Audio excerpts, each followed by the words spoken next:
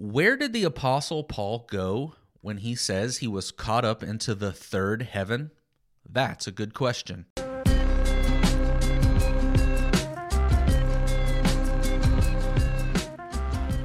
Hello, everyone, and welcome to Church Questions, a place where listeners like you can ask questions about theology, history, leadership, church culture, or anything else having to do with successful Christian living in today's world. I'm your host, Pastor Don McKeag.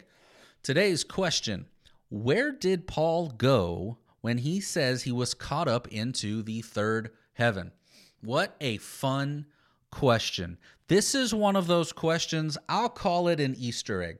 There are these little things all throughout Scripture, both Old Testament and New Testament, where you're just reading along, you're minding your own business, you're just trying to get some of the goodness of God in you, and then you read something that just knocks you out. I mean, it does. You just go, what did I just read? What in the world? And you have to do like a literary double take where you go read it again and maybe another time, and it just leaves you scratching your head going, what in the world does that mean? And this idea or this concept of a third heaven being mentioned in the New Testament, because that's the thing, Old Testament's kind of a weird place. I don't know how much of the Old Testament you've ever read. Some of the Old Testament, kind of a weird place. Third heaven is mentioned in New Testament. This is New Testament phrasing, and it comes from the Apostle Paul, the primary teacher of the New Testament.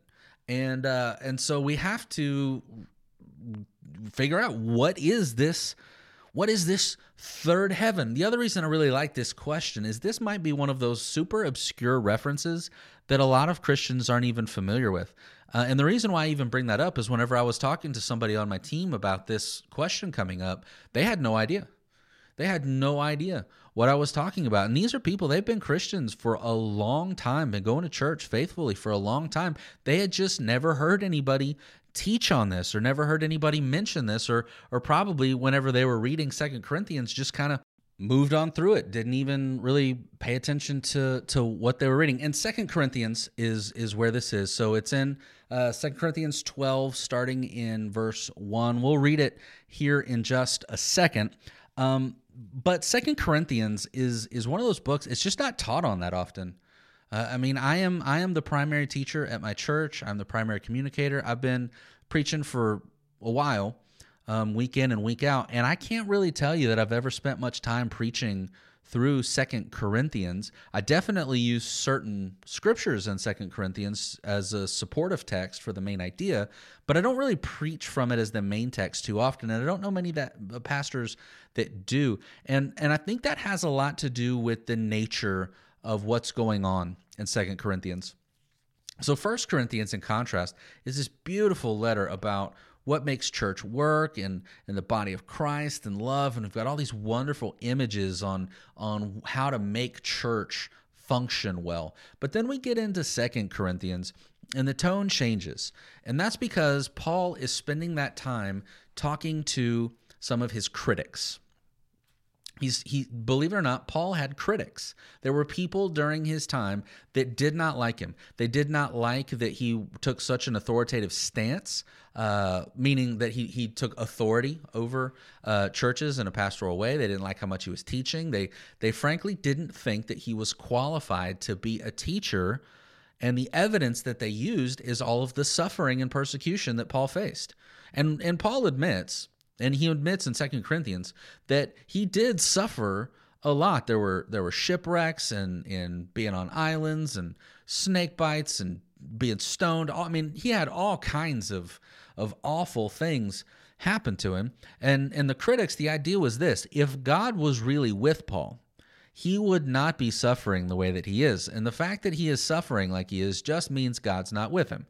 Now, as shocking as it might be to believe now, 2,000 years later, that there were people looking at Paul's life and questioning his commitment to God and his blessing because of the suffering that he was experiencing, absolutely, 100%, there is a theological persuasion today that thinks the exact same way. thinks the exact same way. They judge a person's righteousness by how smooth their life is going. If you are healthy, wealthy, and wise, then that means that you are God's favored. You are blessed and highly favored. And great job. And if you are dealing with something, if you are struggling, if you are suffering, that's probably because you have some kind of secret sin that you need to repent of, because that secret sin is withholding God's blessing in your life. And all you got to do is figure out what it is and repent of it, and then you're smooth sailing. And yeah, if you caught you got to figure out what it is, as though somebody could be in some kind of chronic sin that is affecting their soul and have no idea what it is. Anyway, this way of thinking was not true in Paul's time, and it is certainly not true in our time, because to come to that conclusion, we have to ignore a lot of Scripture. For instance, Paul, case in point, suffered greatly. Clearly, he was blessed by God. Peter, in 1 Peter 5, after you've suffered a little while, the God of grace has called you to eternal glory in Christ. After you've suffered a little while. Suffering was a bygone conclusion. Romans 8, but this is Paul again. For I consider that the sufferings of this present time are not worth comparing to the glory that's revealed to us. James, brother of Jesus, count it all joy, my brothers, when you meet trials of various kinds. For you know the testing of your faith produces steadfastness, and steadfastness, when it has its full effect, be perfect, complete, lacking in nothing. So we absolutely see, and Jesus obviously said, you're going to be persecuted. Jesus suffered, and you think, well, he was supposed to suffer. He was the Messiah. What about the 12? What about the big 12, the 12 disciples? I mean, okay, Judas Iscariot, he hung himself in the field. What about the other 11? 10 of those guys died young as a result of preaching their faith, and John did not have an easy street life. He also suffered, even though he got to live out a long age.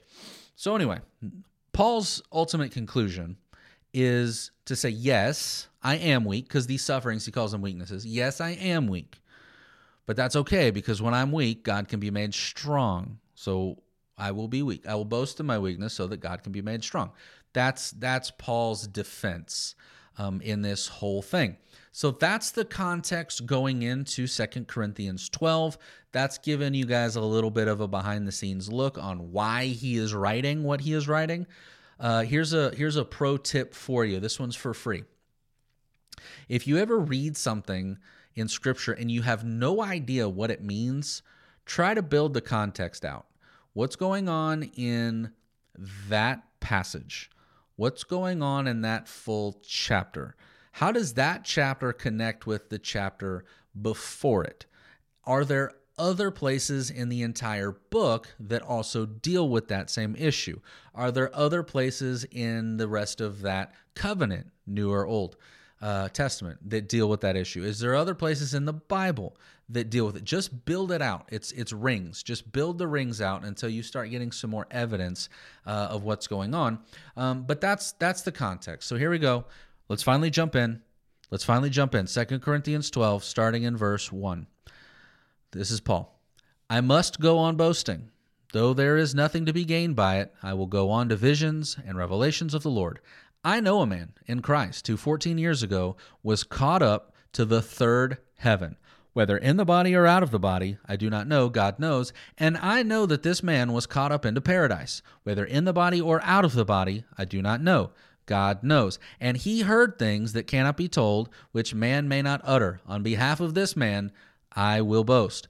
But on my own behalf, I will not boast, except of my weakness. Though if I should wish to boast, I would not be a fool, for I would be speaking the truth, but I refrain from it, so that no one may think more of me than he sees in me or hears from me. And then, fun fact, as you go on to verse 7, Paul introduces another one of those Easter eggs, his thorn in the flesh. I'm not going to get into what the thorn in the flesh is in this podcast, because frankly, I would like to make an entire podcast about Paul's thorn in the flesh. So if you would like me to do that, send a question over to questions@donmckeag.com. We'll try to get that podcast up and running pretty soon. So here we read in verse 2, I know a man in Christ who 14 years ago was caught up into the third heaven.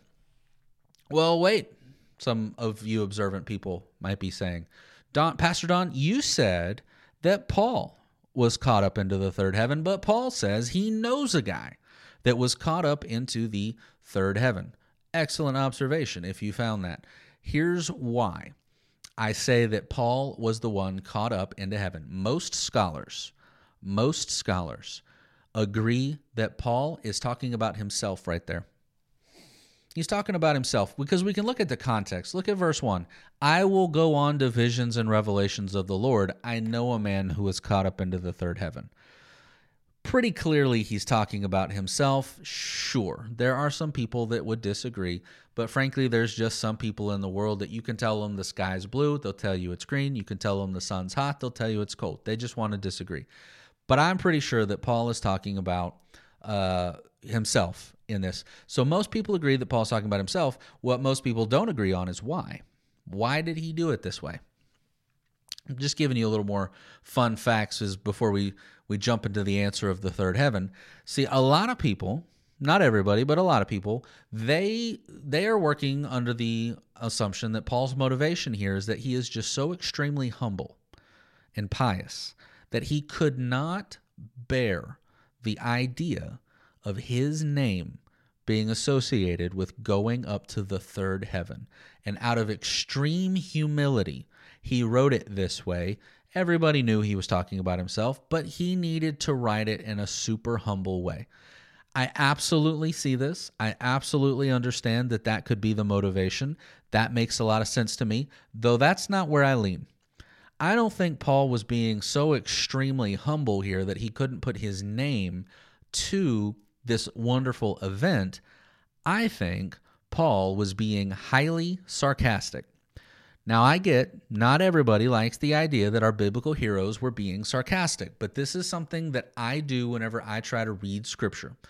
I try to remember that these people that we're reading about are not two-dimensional Disney characters that have a very shallow range of emotions, but these are real people dealing with real events in real time. We have the privilege of hindsight, and we can see how things turned out, but Paul was trying to work this out in real time, and he was probably pretty frustrated because Paul started the church in Corinth. So these critics aren't just picking on him. Paul started the church that these guys got saved in. He's been traveling the world trying to start other churches just like this one. While doing all of this work, he is suffering and in pain and hungry and beaten and sometimes afraid and lonely. And he's really suffering to get the gospel out into the world.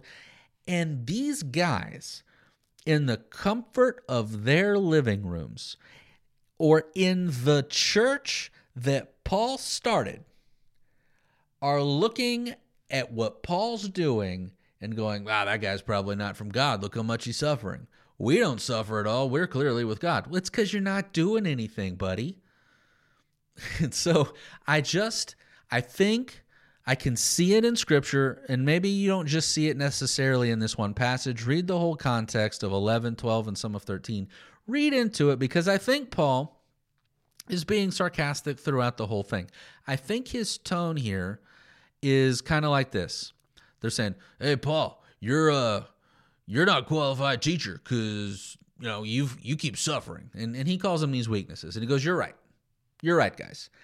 I am weak. You're right. I probably should stop teaching. And you know what? I would if it wasn't for these visions and revelations that I keep getting. And also, I don't know, try to help me, guys. This was about 14 years ago. I know a guy. I got a friend. Went up to the third heaven. You remember this guy? I remember this guy. I have a friend.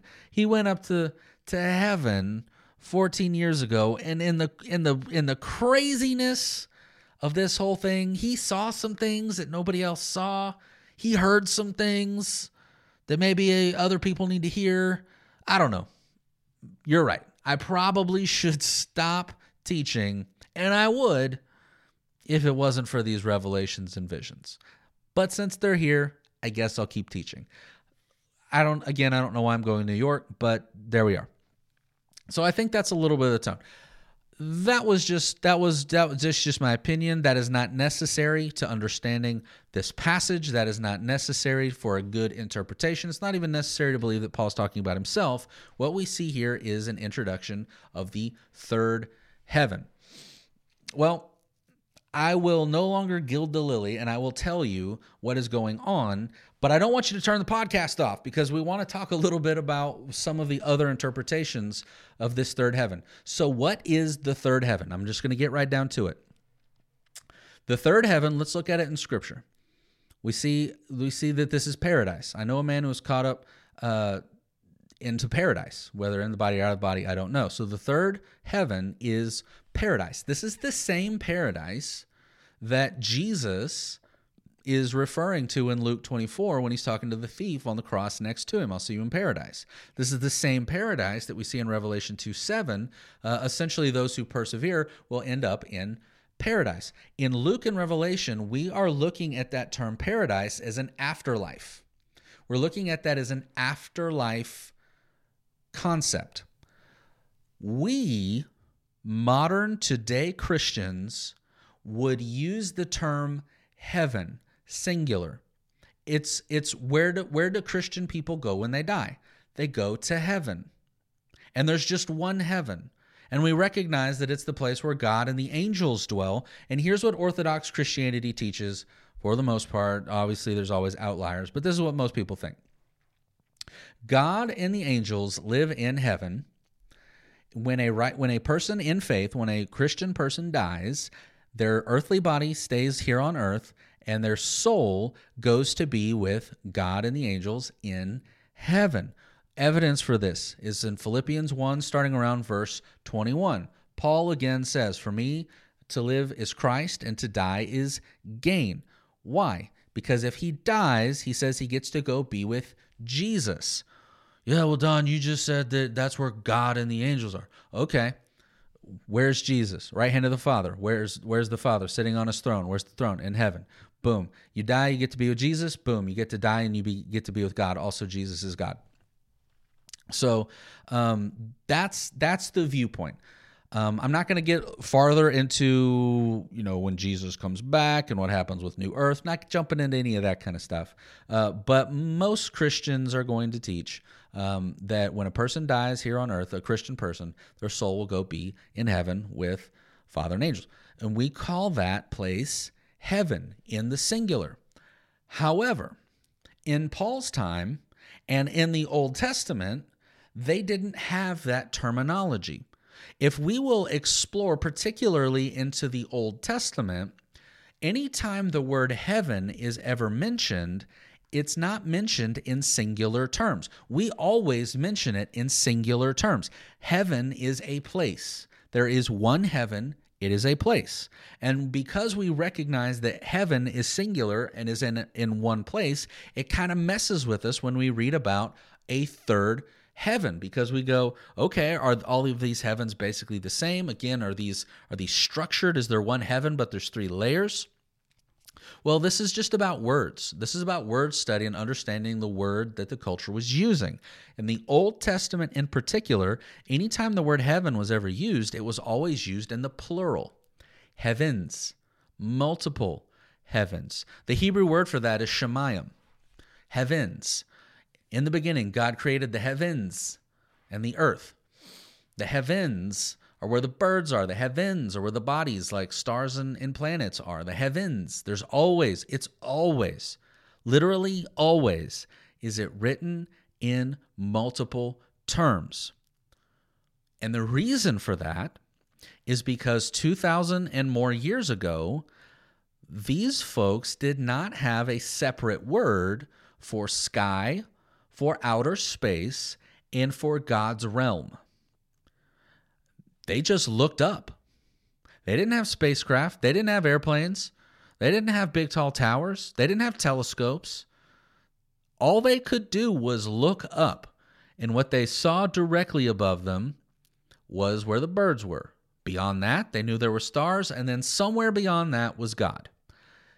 And all of that was just heavens, multiple. You looked up, there were three heavens: sky, outer space, God's dwelling. So we use all of that now to answer this question for you. When Paul says he was caught up into the third heaven, what's he talking about?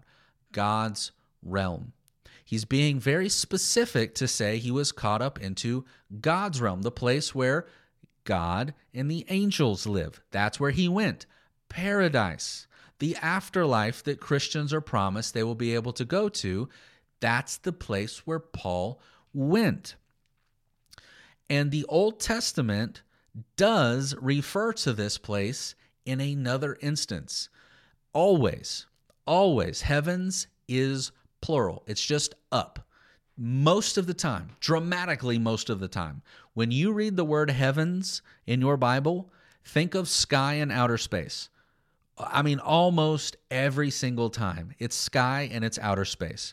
As soon as we get somebody else to make a lengthy commentary and call it a Bible, I hope that they can just use the term sky and space rather than heavens. It will really clarify these things.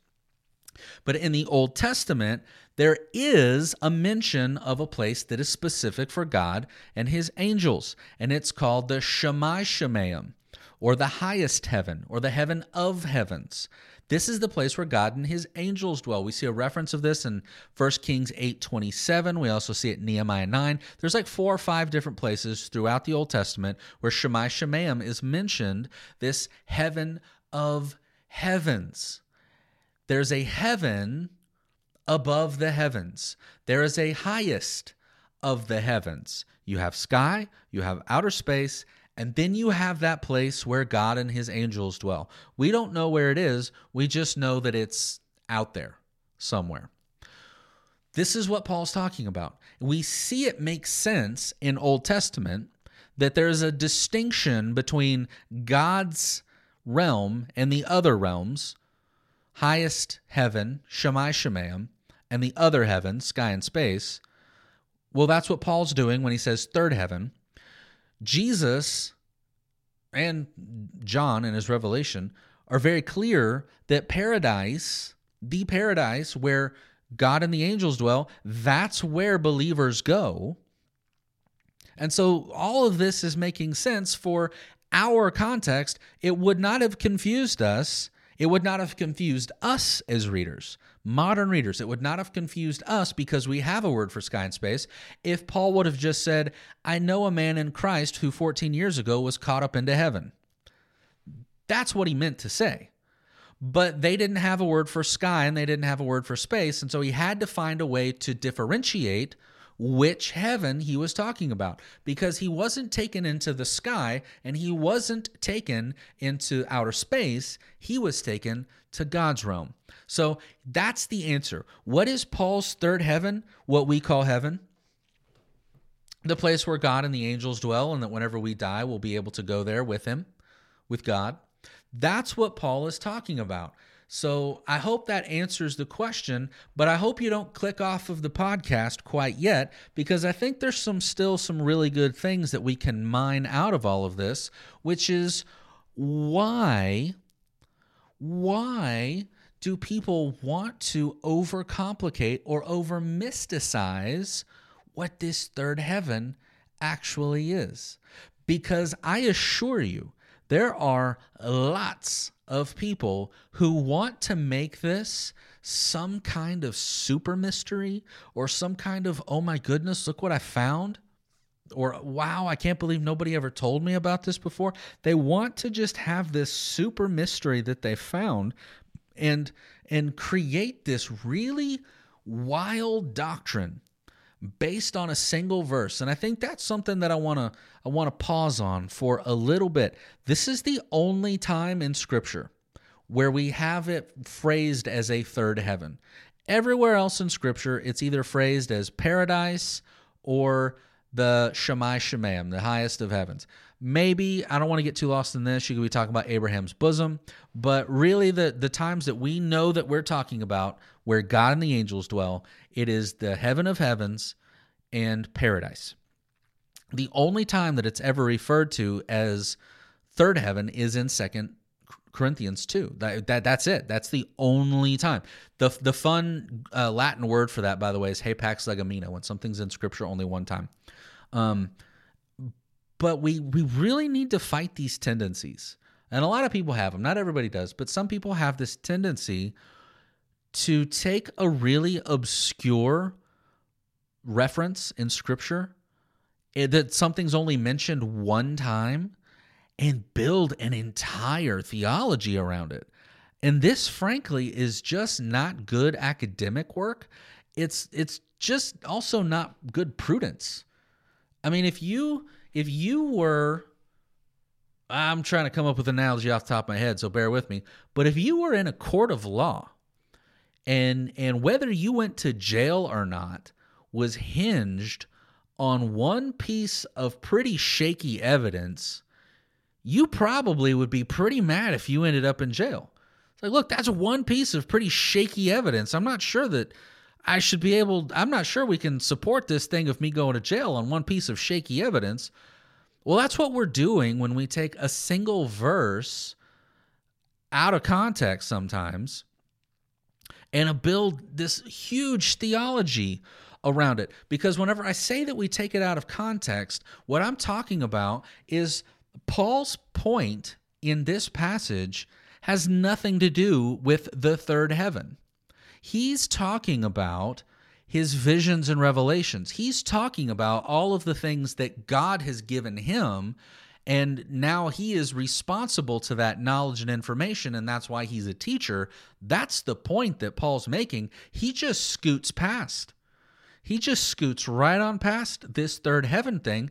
And if Paul, this guy will take 5 chapters to explain an idea. He is not trying to save trees. This guy will make a letter as long as it needs to be, and he will put as many words down to it as he needs to explain his point. So if Paul was trying to drop this nuclear bomb of heaven having 3 layers, even though nowhere else in Scripture supports it, he would have stopped to explain it. But this third heaven business isn't even the subject. It's not even the point that he's trying to make, meaning he knew that everybody reading that letter would know exactly what he was talking about. There was no question in anybody's mind what this third heaven was. They all clearly understood the first heaven was the sky, the second heaven was outer space, and the third heaven is where the Father and his angels dwell. Everybody knew that. And to take the third heaven out of context is to now overemphasize its importance in the sentence and in the passage and in the idea. It's not the most important part. It's not hardly one of the most important parts at all. But he mentions it. And so we have to deal with it. And it's not that we're going to build some kind of crazy theology now. We just need to know what the third heaven is. What is he explaining? Because everybody else seemed to know. Why don't I know? And there are people that have absolutely built big theology, like important to their faith theology, on this Scripture. Mormonism, for instance, comes to mind.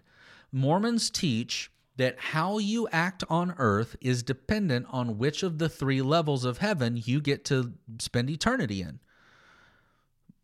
And if you're super good, you get to go to number 3. If you're pretty good, we'll let you into number 2. And if you skirt through, well, we're glad you made it to number 1. Welcome to the club. And it's not just Mormonism that teaches that. Mormonism teaches it for the 3 levels. I know a lot of individual people who've come up with this idea on their own. They've not gotten it from a pastor or a reliable source. They've just kind of come up with it on their own. But a similar theology comes out of Islam. If you've ever heard of the expression seventh heaven, maybe some of you are familiar with the television show from, I want to say the 90s. Jessica Biel. I think that's where she got her start. If you don't know who that is, don't worry about it. She's just an actress. But the funny thing about that show, it was about a preacher. It was about a Christian preacher who had a bunch of kids, and just the shenanigans of their life. It was pretty good. But they called it seventh heaven, which is absolutely an Islamic doctrine. Islam teaches that there are seven levels to heaven, and the seventh one is where God and his angels dwell. And to make it all the way there is the epitome of paradise. It's this, that's as good as it gets. It's the seventh heaven. But what Islam teaches is that, again, how you work on earth is going to depend on where you end up in heaven. And that doesn't surprise me about Islam, because Islam is a works-based faith. You have to do certain things, you have to go to certain places, you have to participate in certain activities to maintain your holiness. It's not given to you intrinsically by a savior. It's activities that you participate in. And frankly, most religions are that way. So I'm not picking on Islam. That's just what it is. You have to go to Mecca. You have to pray the prayers. You have to participate in the alms. You have to do the fastings. You have to do these things in order to maintain your holiness. Where Christianity is not based on works at all. We are completely faith-based. Ephesians 2, you are saved by grace through faith. So, and not by works, so that no one can boast. So the idea is, why are we saved by grace through faith? So that no one can boast. And if I had to draw up an afterlife scenario that was going to cause boasting, it would absolutely be a 3-tiered system. So that when everybody gets to the afterlife, you can go, I always knew that guy was a number 1. He pretended to be a number 2. I knew he was a number 1. I'm a number 2, however. Then you got these number 3s that are just going, oh, the peasants. I see the peasants below us. We are the 3s. We're here with Paul. We're here with John and Peter. We are the 3s. And just this, I don't know. They're probably not being snooty because, I get the argument. To get into number 3, you have to be humble, and you're not going to be that way. I get that. My point is that works-based thinking like that is not really the basis of Christianity. Yes, we have concepts of reward, but nowhere else in Scripture is a tiered system of heaven ever mentioned. Really, everywhere else is either you're in or you're out. It's sheep and goats, wheat and tares, good fish, bad fish. That's the idea. You're either in heaven or you're not in heaven. And really, when you think about it, how would a tiered system even work? Because the idea is that we're treating God's presence and God's eternal love like a space heater. And the closer you are, the warmer you are, and the farther away you get, the less warm it is. And so the closer you are to God, the better, because you get more of that glory, and the farther away that you get, the worse off you are because you get less of that glory.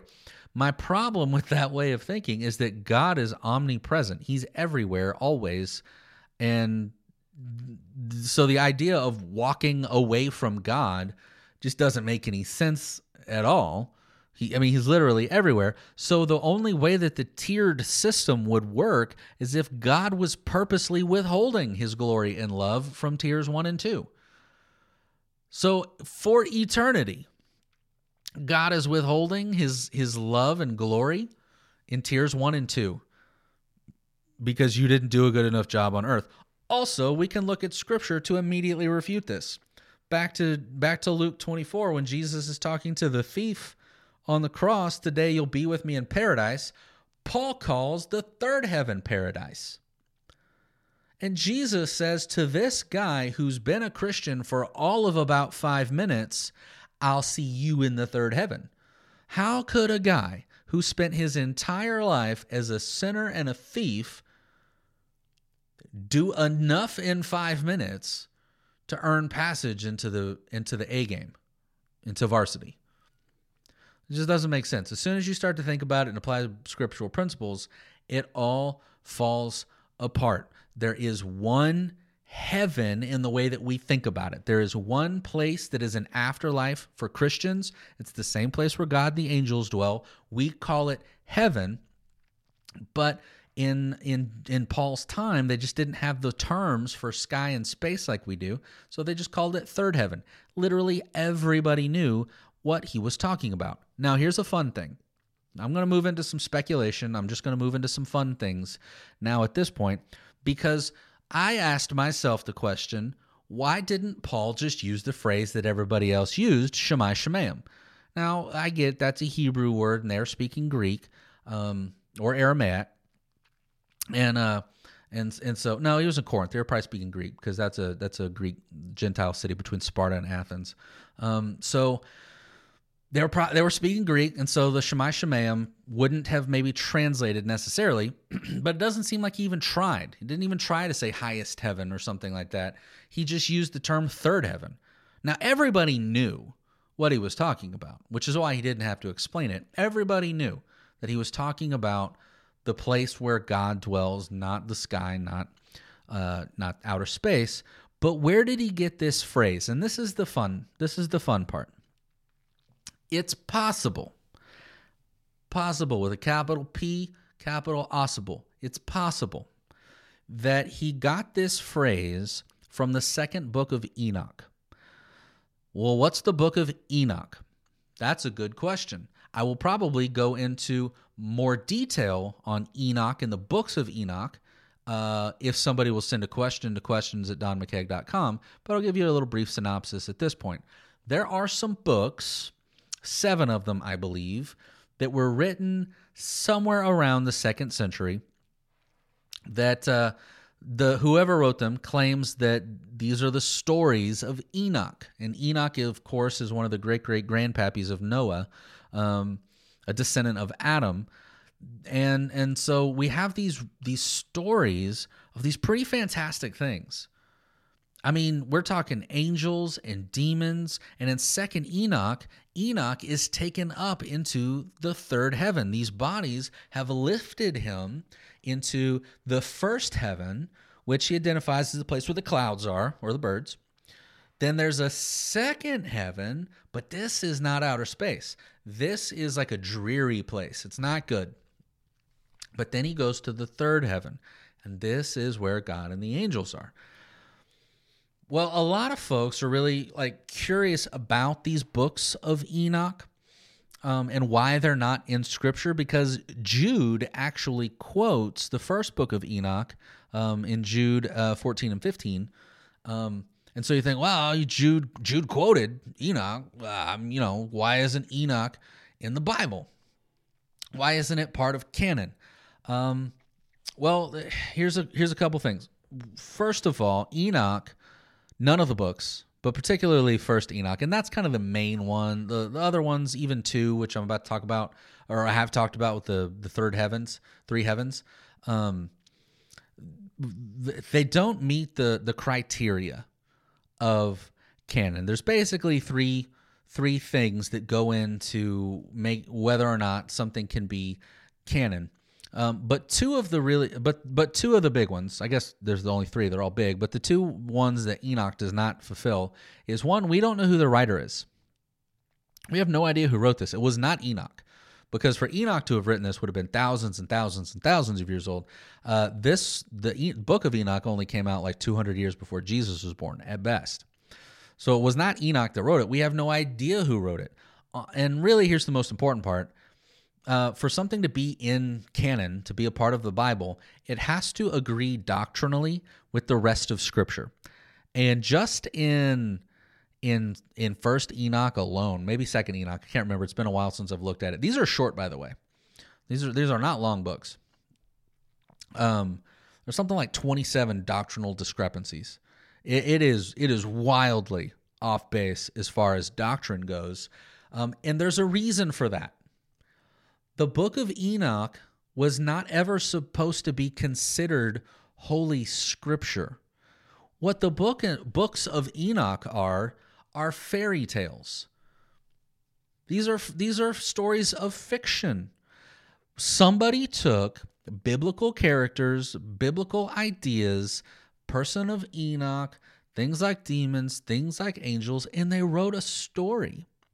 That's all that it is. We have this idea that because something is old and talks about script and talks about religious things, it must be Scripture. And so when somebody thinks, "Oh, well, they didn't include the book of Enoch," those church leaders and their Illuminati are trying to keep secrets. Ha, gotcha, found it. No, you didn't. If the church leaders, if we were trying to hide the book of Enoch, we're doing a bad job. You can just Google search it for free. Like, it's not hard to find it. There's no gotcha. There's no secret scripture that the Illuminati are keeping for themselves because it's full of these extra pieces of wisdom.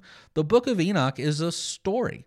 It's a fairy tale. Because look, we have the same thing happening today. You go into any Christian bookstore, you Amazon search Christian fiction, there's tons of stories that are based around biblical things, but they're not Bible.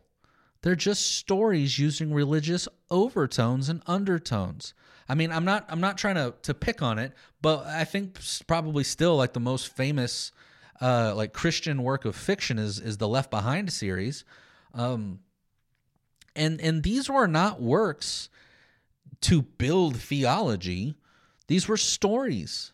These are just they came out of a person's head on what events might look like. That's the same thing with the book of Enoch. It's just events of what something might have looked like. So why am I harping on the book of Enoch? Because it was clearly popular. Jude quoted it. It was something that the pop culture would have been aware of. And preachers do this all the time, where you quote something from a movie or from a book or something going on in a magazine. We quote pop culture all of the time. So Jude clearly was quoting pop culture. And so here's my theory. I tell you all of that to tell you my theory. Though the book of Enoch, none of the books of Enoch are scripture, what they could have done as a work of fiction is introduced into the religious culture a phrase, third heaven. Could have introduced the phrase, third heaven, because Enoch does get that right. That's the place where God and the angels dwell. That matches the Shammai Shamayim. That matches the idea of paradise, that there is a special place that's not sky, that's not space, where God and his angels dwell. Enoch calls it third heaven. It's possible that Paul and a lot of the other people that he was talking to just picked up the phrase. It became a helpful phrase. They no longer had to say Shammai Shamayim and try to explain it to a Greek culture. All they had to do was say third heaven. And now everybody understands what he's saying. So that's the pet theory that I have. How much evidence do I have to support that? As much as I just gave you, so not that much. Because it's also very possible that a very logical Paul just said, well, there's three heavens, sky, space, and where God is, so third heaven. And everybody knew because Paul was a really good teacher. Sometimes simplicity is the answer. I just wanted to throw that in there. So anyway, where did Paul go? Where did Paul go when he was caught up into the third heaven? The place that we call heaven. Are there three heavens? Not in that way. There's sky, there's outer space, there's the place where God and the angels dwell. Whenever a Christian person dies, they're going to go to that same heaven. It's referred to as the Shammai Shamayim. It's referred to as paradise. It's a wonderful place full of God's presence. There are no layers to it. There's no score being kept there. You're either in or you're not. But if you're in, then you are in eternally. You are in all the way. God's love is sufficient all the way through for the rest of eternity. So that is what the third heaven is. I hope that I didn't burst too many bubbles by giving such a practical answer to this. But what I will say is this. There is enough mysticism and that's like an academic term, by the way, mysticism, mysteries, the supernatural. There's enough mysticism in the Bible for us to try to wade through that we don't need to start making it up. There are enough difficult things to understand in Scripture that we don't need to start adding any to them. So if at any point we ever get into Scripture and we have the opportunity to create this elaborate theological idea based on very little evidence or hunt and search for a more practical answer, I would encourage you to lean into the practical answer without forgetting the supernatural nature of God. But anyway, that is the third heaven. That is the widely accepted scholastic viewpoint of what the third heaven is. There are not layers. There's not an earning system. It's just the place that we call heaven. So where did Paul go when he said he was caught up into the third heaven? Regular heaven. And just we have a word for sky and space. So that has been the church question of the day. If you would like your church question featured on the podcast, you can send it to questions@donmckeag.com. We'll try to get you on there as soon as we can. Encourage you to go over to donmckeag.com, and if any of the ministry there or here has helped you in any way, I'd appreciate some support. Otherwise, until next time, we will catch you later.